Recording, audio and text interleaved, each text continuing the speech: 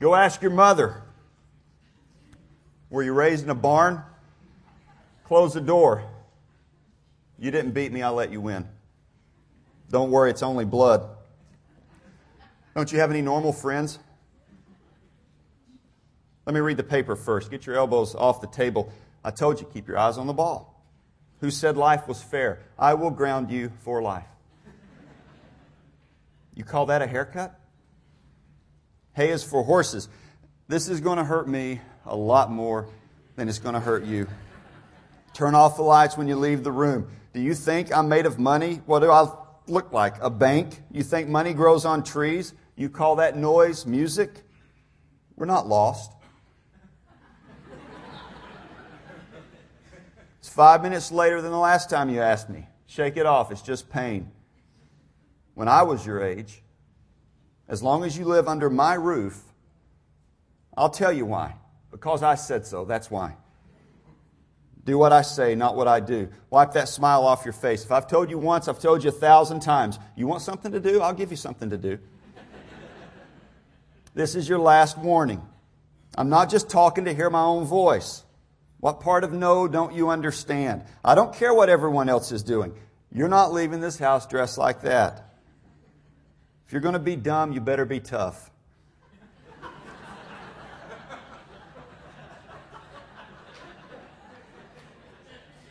I'm just resting my eyes.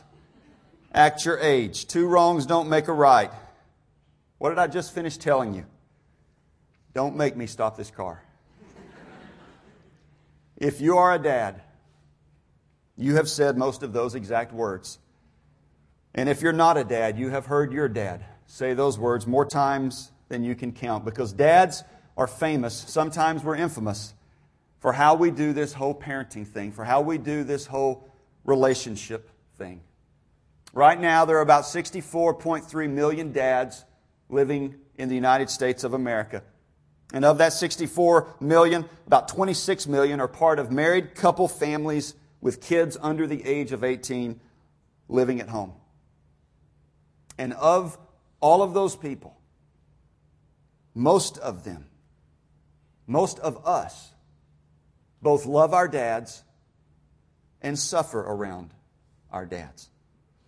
Generally speaking, if you're a son, your experiences with your dad will be a little bit different than if you're his daughter. But regardless, to some degree, to some extent, every one of us in this room walks around 24/7, 365 with a father wound that's a part of us.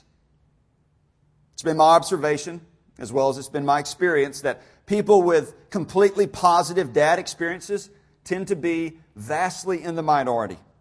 If you had a warm, wise father who was around all the time, who shared a lifetime's worth of knowledge and experience with you and managed to bring the perfect balance of fun and responsibility and discipline and love to bear on your family, you're probably confusing your dad with some sitcom dad on The Brady Bunch or The Cosby Show or Leave It to Beaver. I hear people all the time say things like, I never really knew my dad.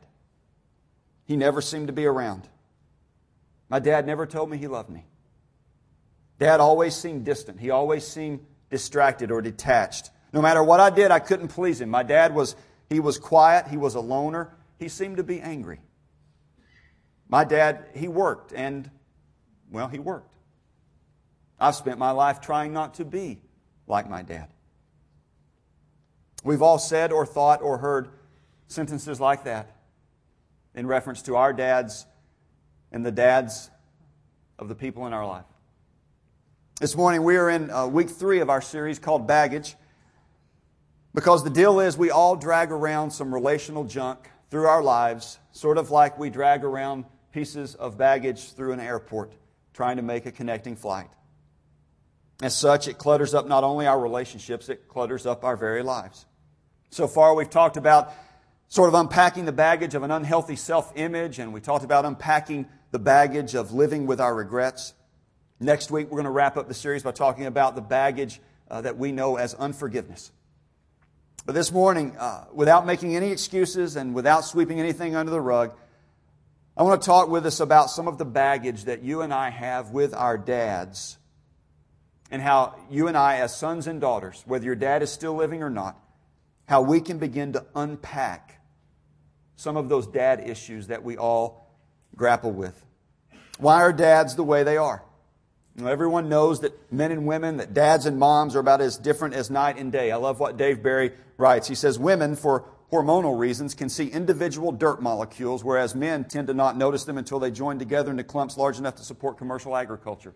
There is just something different about the way God has wired men and women, about the way He's wired dads and moms. Barry writes also, he says, the essential skill of parenting is making up answers. When an experienced father is driving down the road and his kid asks him how much a certain building weighs, he doesn't hesitate for a second. 3,457 tons, he says. The reality is there's a lot in life that dads don't know, even though we think sometimes that we do know it.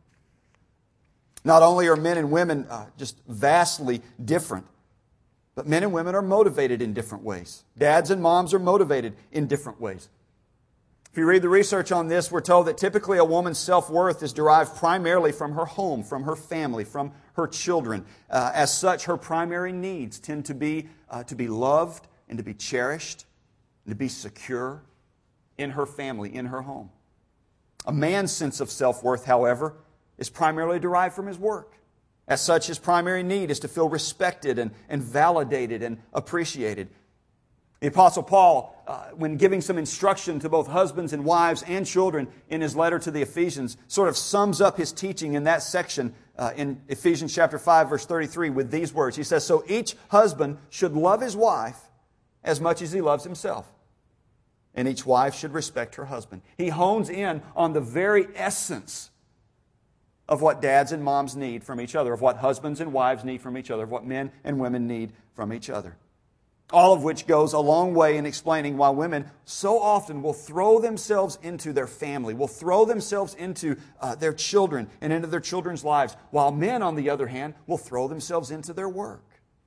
It's most likely in the home that a woman is going to feel most loved and most secure, and it's usually at work when he's performing and he's producing and he's providing that a man, that a dad, is going to feel most appreciated and most validated, most respected.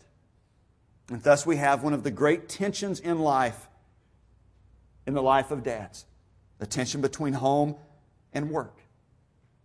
This is why it is so crucial, just a side note here, this is why it is so crucial for moms and wives, women, to respect their husbands. Otherwise, they will turn to someplace or someone else for that respect, for that validation. James Dobson writes in one of his books, he says, mothers are the primary interpreters of a father's personality, character, and integrity to their children. In other words, the way children see their fathers is largely a product of the things their mothers have said and the way they feel about their husbands. Because of the way most men are wired, dads are just different. Men are just different. Dads don't show love and affection in typical ways. And again, we're speaking generally here. A man typically will show his love and affection for his family, his commitment to the family, not so much with tenderness and words as he will by working and producing, by providing for his family's needs, by fixing things when they break, by solving problems when problems crop up. There's a phrase I've been reading about lately known as split-second aging. And the whole concept is that there are periods in our lives, there are actually seconds in our lives, split-second moments, whereby we become cognizant of having aged at that precise moment. Most of us don't experience these with any regularity. We go through huge chunks of days and months and years without realizing that we're aging. But there are these split-second moments of aging whereby in just the snap of a finger, you realize you've gotten older, you've aged. Whenever I have to buy a car or sell a car, whenever I have to fix something or try to fix something around the house that breaks, whenever I have to chart a course for a trip, whether it's even across town or across the state, I can't help but remember all the times my dad did those things. And every time I experience those, I experience this phenomenon known as split-second aging. Because whenever Dad would buy a car or sell a car or try and fix a car, whenever Dad would try and repair something around the house, whenever Dad was responsible for getting the family across the state or to visit grandparents or to go on a vacation or whatnot, it was always a huge, huge ordeal. And everyone was stressed out and everyone was pulling their hair out. And it was just a big deal. Sometimes he was successful at it and sometimes he wasn't successful at it. But I look at my own life and that's who I've become. And every time I experience that, I realize, wow, I'm becoming like my dad. And I've aged, and I'm becoming older, and I'm no longer a kid. And then I remember, I wonder if my dad felt the same way when he was dealing with these things. I wonder if he experienced those moments of split-second aging. I don't know about you, but when I was a kid, my dad, I thought, knew how to do anything. I thought my dad knew everything. I assumed he knew every answer to every question, and I assumed he knew how to solve any problem that would come our way. I assumed he was never afraid. I assumed he never felt inadequate. I assumed he never lacked direction. I assumed there would never be a challenge in my dad's life that he could not tackle, and not just tackle, but be successful at tackling. And then I look back, and somewhere along the way, my illusion of my dad begin to crack. Your illusion of your dad begin to crack. It happens at different ages for different ones of us. I'll never forget, our family took 2 vacations between the time I was a kid and 18 years old. We used to go visit Grandma, but that didn't count. Trust me, it didn't count. And on one of the 2 vacations, we lived in Tennessee, and we actually made our way to this area. And we went to Williamsburg, and I remember driving through Virginia Beach because my brother had never seen the ocean, and he wanted to see the ocean. And I remember on one particular night of this vacation, we were in Mom's 1973 Buick Estate wagon with a 455 with the wood grain paneling down the side with the wide interior. It was a wonderful, wonderful machine.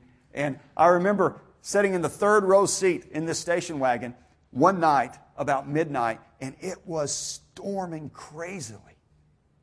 And I remember being so afraid of the weather, and we were looking for a hotel, and we couldn't find a hotel. Every hotel we went to, booked up. This was before the days of the internet. This was before the days, apparently, of reservations. This was before the days of anything, because there was not a hotel around. And I remember being so afraid and thinking to myself, I'll bet my dad is scared to death driving through this storm trying to find a hotel. But he never showed it. And it was years later that we started talking about that again. And I remember him telling me he was scared to death. And I remember thinking, that's not right. That shouldn't be. And you've had experiences like that.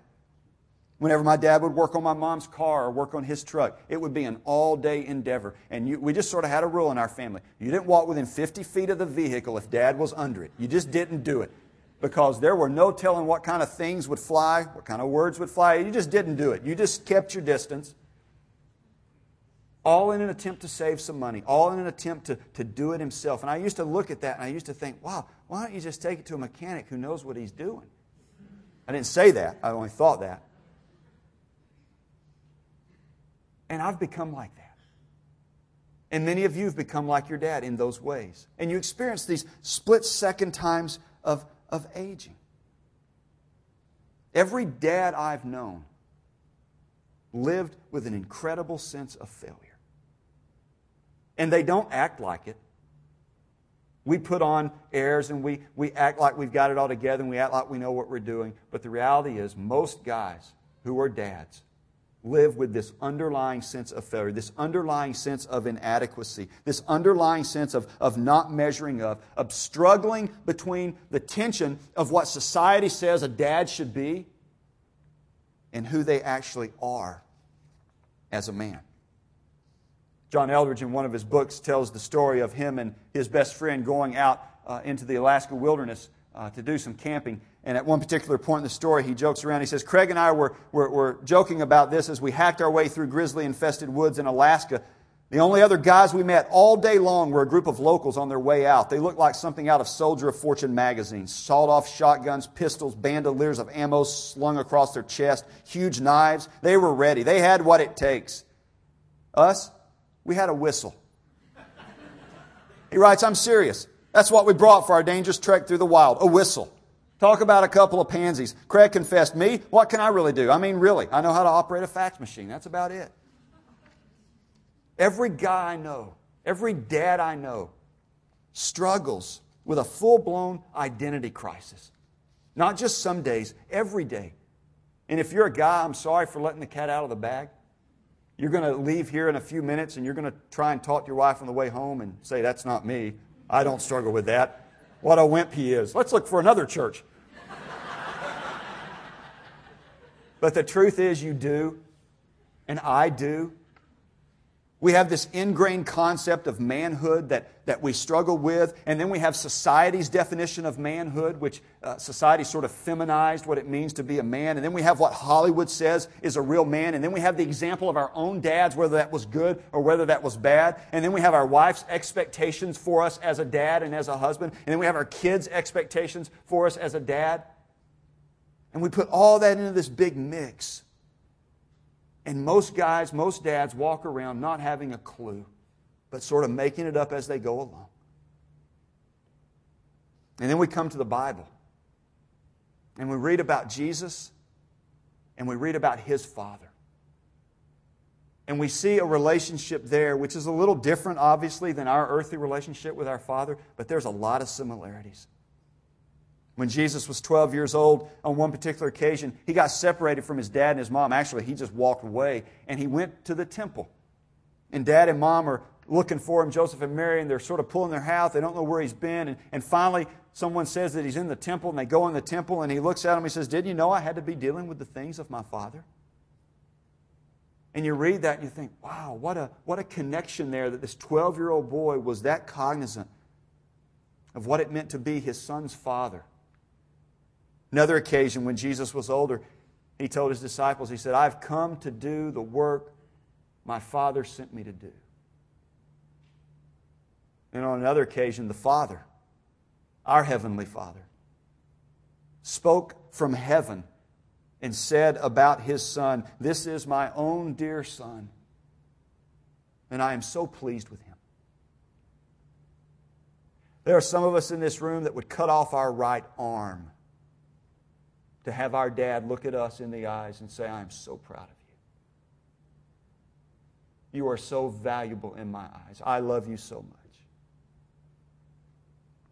In the time that we have left this morning, I want to just offer a couple of things that you and I can do to begin unpacking some of this baggage of our dad issues. So we're just going to walk down through a few of these. The first of them is this. You and I need to affirm what our dads did right. We need to affirm what our dads did right. Maybe you grew up with a dad who emotionally abused you or verbally abused you. Maybe you grew up with a dad who was absent for most of your childhood. Maybe you grew up with a dad who was controlling or who was angry or who was detached. And you're going to have to look really deep and really long and really hard to find anything about your dad that is worth affirming. But you have to do that. I have to do that. We cannot live our lives, and I don't care whether you're a son or a daughter, we cannot live our lives with that kind of baggage, thinking we're going to somehow be able to deal with it and get rid of it and unpack it until you and I are ready to acknowledge that there were some things, maybe there were a few, but there were some things that our dads got right. And we just need to learn how to affirm those things. It doesn't mean we excuse all the junk. It doesn't mean that we sweep all the mess under the rug. It doesn't mean that we look at our dad through some rose-colored glasses. It means that we simply are adult enough to affirm that our dads, with all of their faults, with all of their failures, they still got some things right.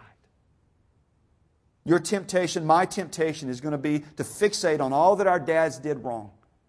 But if we do that, we will never be able to unpack this baggage known as dad issues. And if your dad is no longer living, you still need to do this.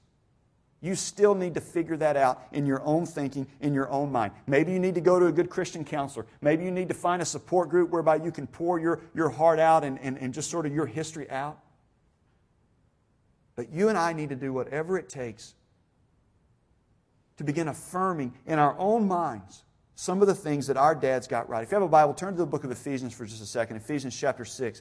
There's an interesting passage here that I think we sometimes assume is meant for someone else. Ephesians chapter 6, the first 3 verses. This is right after the passage of Scripture that Paul talks about husbands and wives. And he says this. He says, "Children, obey your parents in the Lord, for this is right. Honor your father, honor your mother, which is the first commandment with a promise." Why? "That it may go well with you and that you may enjoy long life on the earth."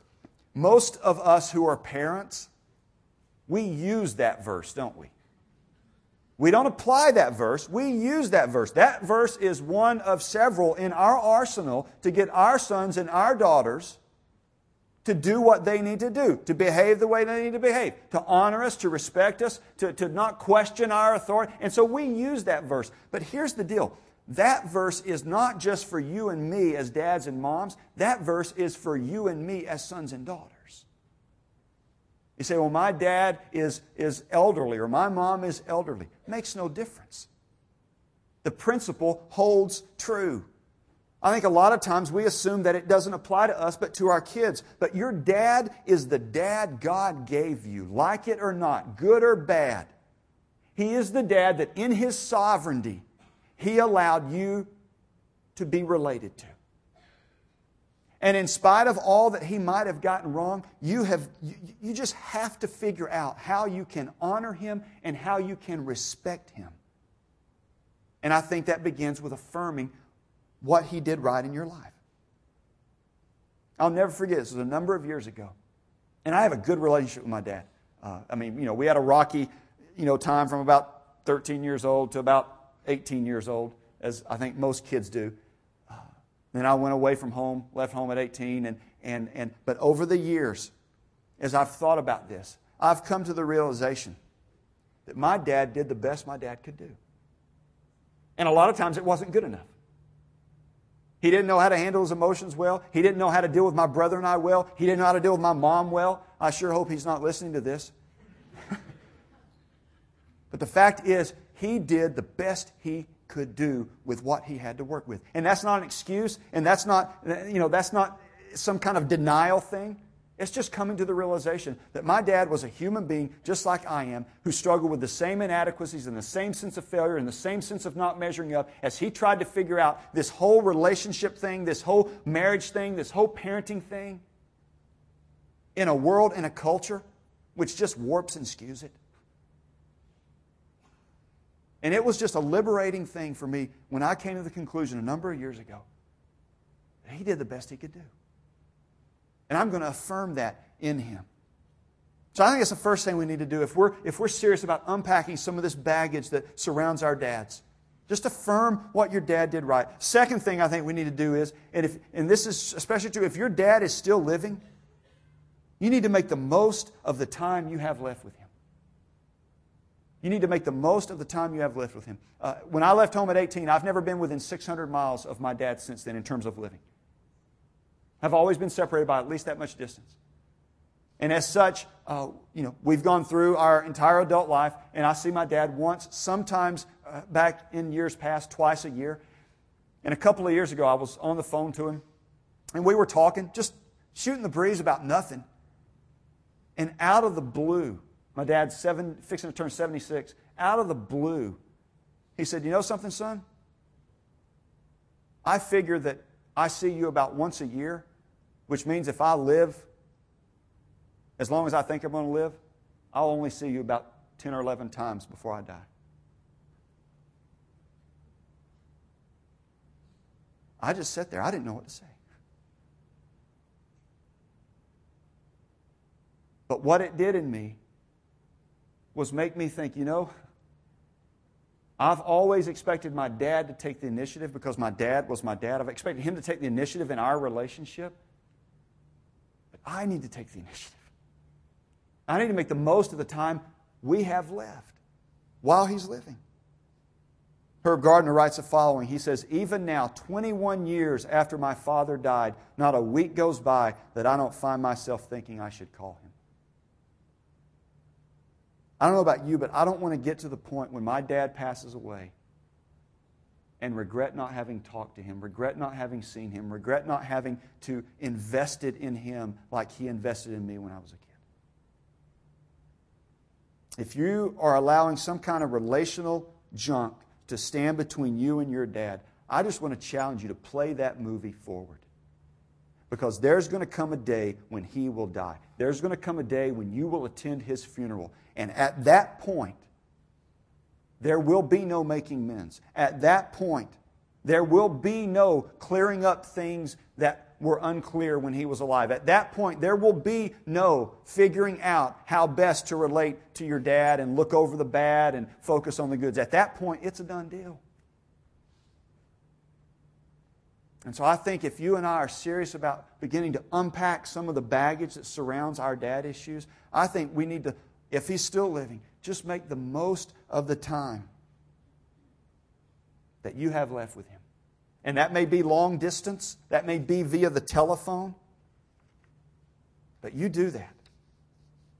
There's a third thing I think that is helpful, and that is possibly the most important. I think we need to let our Heavenly Father fill in the gaps left by our earthly father. We need to allow God, our Father, to fill in those gaps that have been left by our earthly father. And all earthly fathers leave gaps. King David writes in the book of Psalms, he says, "Though my father and mother forsake me, the Lord will take care of me. For God is a father to the fatherless." Guys, we live in a fallen world. We live in a sinful world. And just like you and me, our parents are sinful, fallen people. And I know you know that, and I know that.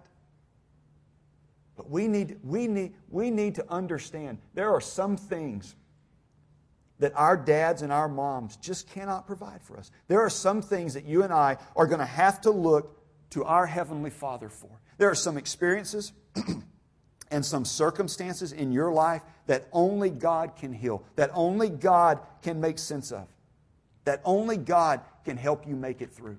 That's just the truth. When I realized that my dad didn't know everything, when I realized that he wasn't all-powerful and all-knowing, it was a scary thing.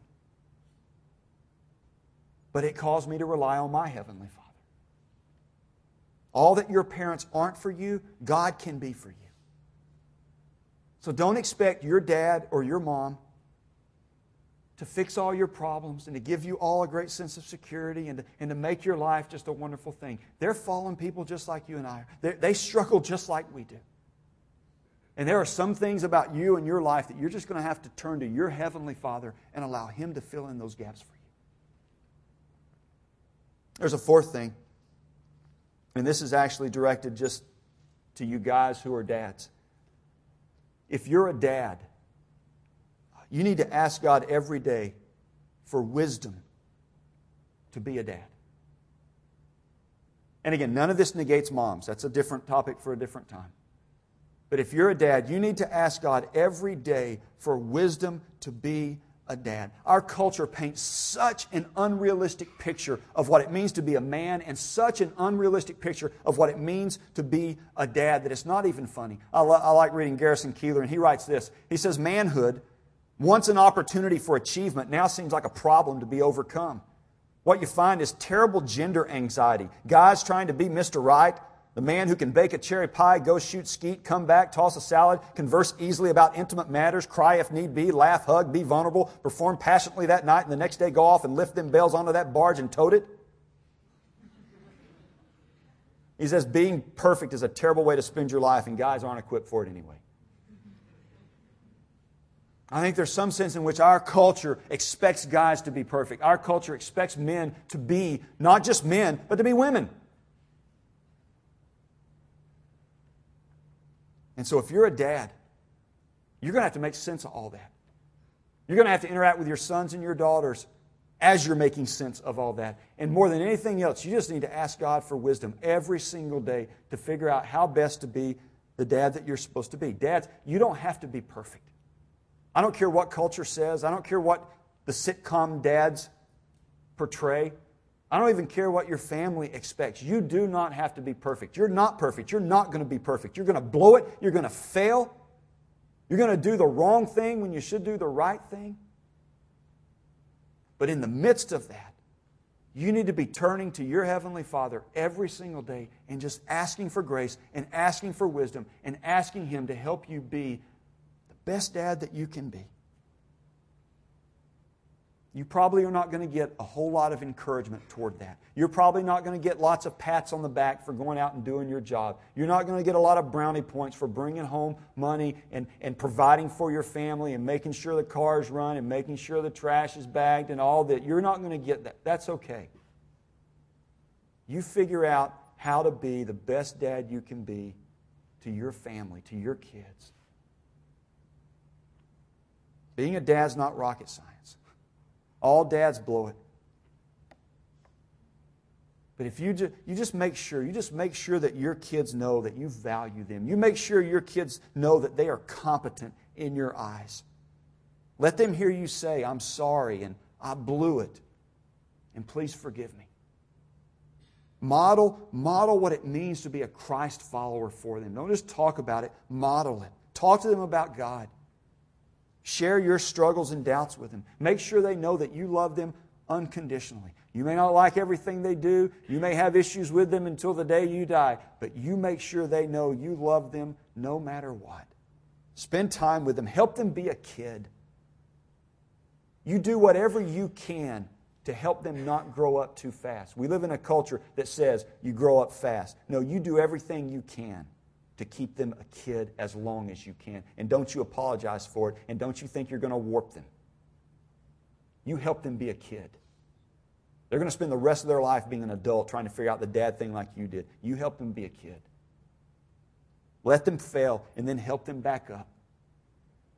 Tell them stories about your dad and how it's been hard for you sometimes. I'll never forget, Sean Catherine was writing a paper for school this weekend, and it was about veterans and freedom and whatnot, and so I was sort of helping her with it, and she had written sort of the first draft, and I was reading down through it, and she comes down through one point in the paper, and she says something to the effect, and my grandfather, he served behind the scenes in the military as a cook in the Marines. My dad was in the Navy. I called my dad up yesterday. I was on my way to Virginia. I called my dad up. I said, hey, I just need to let you know something. Your granddaughter wrote this sentence in one of her papers. And so I read it. What? Oh, he went blue. You tell her anchors away. He just went off on this thing. I'm just glad my daughter knows I have a dad. She got the service wrong, but she knows he was in the military. That's good. I'll never forget the first time when Michael was playing baseball, the first time we were out throwing the baseball. We used to do this a lot. I'll never forget the first time we were out throwing the baseball, and I made a conscious decision. I'm going to throw the ball as hard as I can throw it, like I used to throw with my dad. I made that conscious decision, because up to that point, he was like 3, and you couldn't do that kind of thing. You had, and so I just thought, I think he's old enough, he gets it enough, and so I hauled back, and I threw as hard as I could throw. That was the glove, not the face, the glove. Right in his glove. He turned around and he hurled it back. It was a face, me. I was so proud of him that day. And I remember saying something to him about that. Something like, if you ever throw that ball that hard at me again, you're going to be in trouble. This whole dad thing is not rocket science. And so I just want to encourage those of you that are dads. You figure it out. You do the best you can do. You ask God for wisdom every day. And then you trust Him to work in your life and in your family's life. Someone sent me the other day this story called The Board Meeting. I'm just going to read it and we'll wrap up. The board meeting had come to an end. Bob started to stand up and he jostled the table when he did, and he spilled his coffee over his notes. How embarrassing, he said. I'm getting so clumsy in my old age. Everybody had a good laugh, and soon we were all telling stories of our most embarrassing moments. It came around to Frank, who had sat quietly through the board meeting. Someone said, "Hey, Frank, tell us your most embarrassing moment." Frank sat there for a minute, and then he chuckled to himself, and then he began to tell us of his childhood. He said, I grew up in San Pedro, and my dad was a fisherman, and he loved the sea. He had his own boat, but it was hard making a living on the sea. He worked hard. He would stay out until he caught enough to feed the family. Not just enough for our family, but also for his mom and his dad and all the other kids and their families that were still at home. I wish you could have met my dad. He was a big man, and he was strong from pulling the nets and fighting the seas for his catch. And when you got close to him, he smelled like the ocean. He would wear his old canvas foul-weathered coat and his bibbed overalls, and his rain hat would be pulled down over his brow. No matter how much Mom washed them, they would still smell of the sea and of fish. When the weather was bad, he would drive me to school. And he had this old truck that he used in his fishing business. And that truck was older than he was. It would wheeze and rattle down the road. You could hear it coming for blocks. And as he would drive toward the school, I would shrink down into the seat, hoping to disappear. Half the time, he would slam to a stop, and the old truck would belch a cloud of smoke. He'd pull right up in front at the school, and it seemed like everybody would be standing around watching. And then he would lean over, and he would give me a big kiss on the cheek and tell me to be a good boy.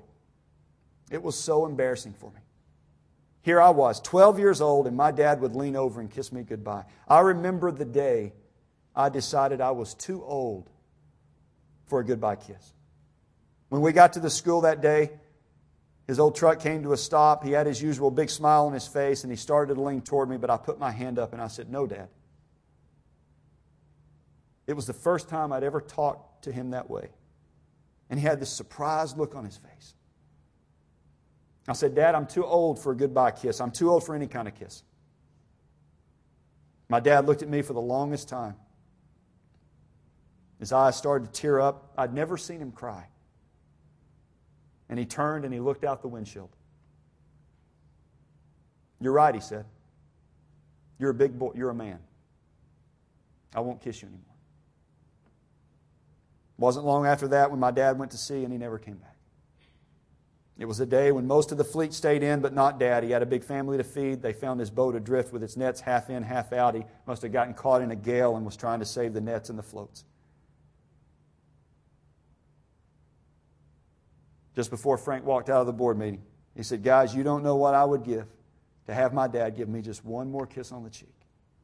To feel his rough old face, to smell the ocean on him, to feel his arm around my neck. I wished I had been a man then. If I had been a man, I would never have told my dad that I was too old for a goodbye kiss."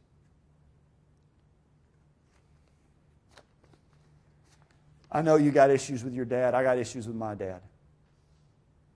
My kids have issues with me. Your kids have issues with you. But I'll just tell you, life is too short and too fragile. And we are too sinful and warped for us to go through the rest of our days dragging around a piece of baggage about our dads. Most of your dads did the best they could do. They weren't perfect. They blew it. But most of your dads loved you. And so I just want to encourage you. This is one of those pieces of baggage that you just need to turn over to your Heavenly Father, and you need to pray through and talk to Him through and work through. And if your dad's still living, you go to Him and you start treating Him with some honor and some respect and some admiration, because He is your dad. If you would just bow your heads, I'm going to pray. And if you're a dad, I just want to invite you to just stand up. No one's looking. Everyone's eyes are closed. I just want you to stand up, and I'm going to pray for you as we close. Just stand where you are. I'm not going to embarrass you. God, you know what goes on in the mind of the men who are standing here as they attempt to do this dad thing, this husband thing, this relational thing. You know how we struggle. You know how we have feelings that are just so mixed because we don't get it right so much of the time. And when we do get it right, it seems like no one notices. God, I just ask very humbly that for the guys standing up right now, that you would just encourage them. That right now they would feel the weighty hand of your favor resting on their shoulder.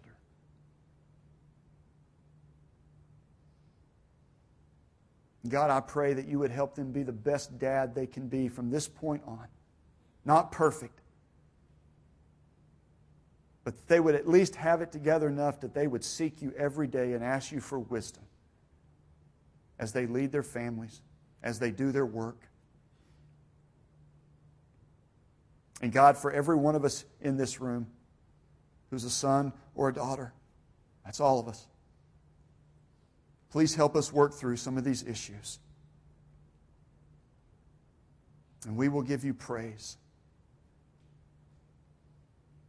And we pray and ask all of this in the name of Jesus, who modeled the way for us. Amen. Have a great afternoon.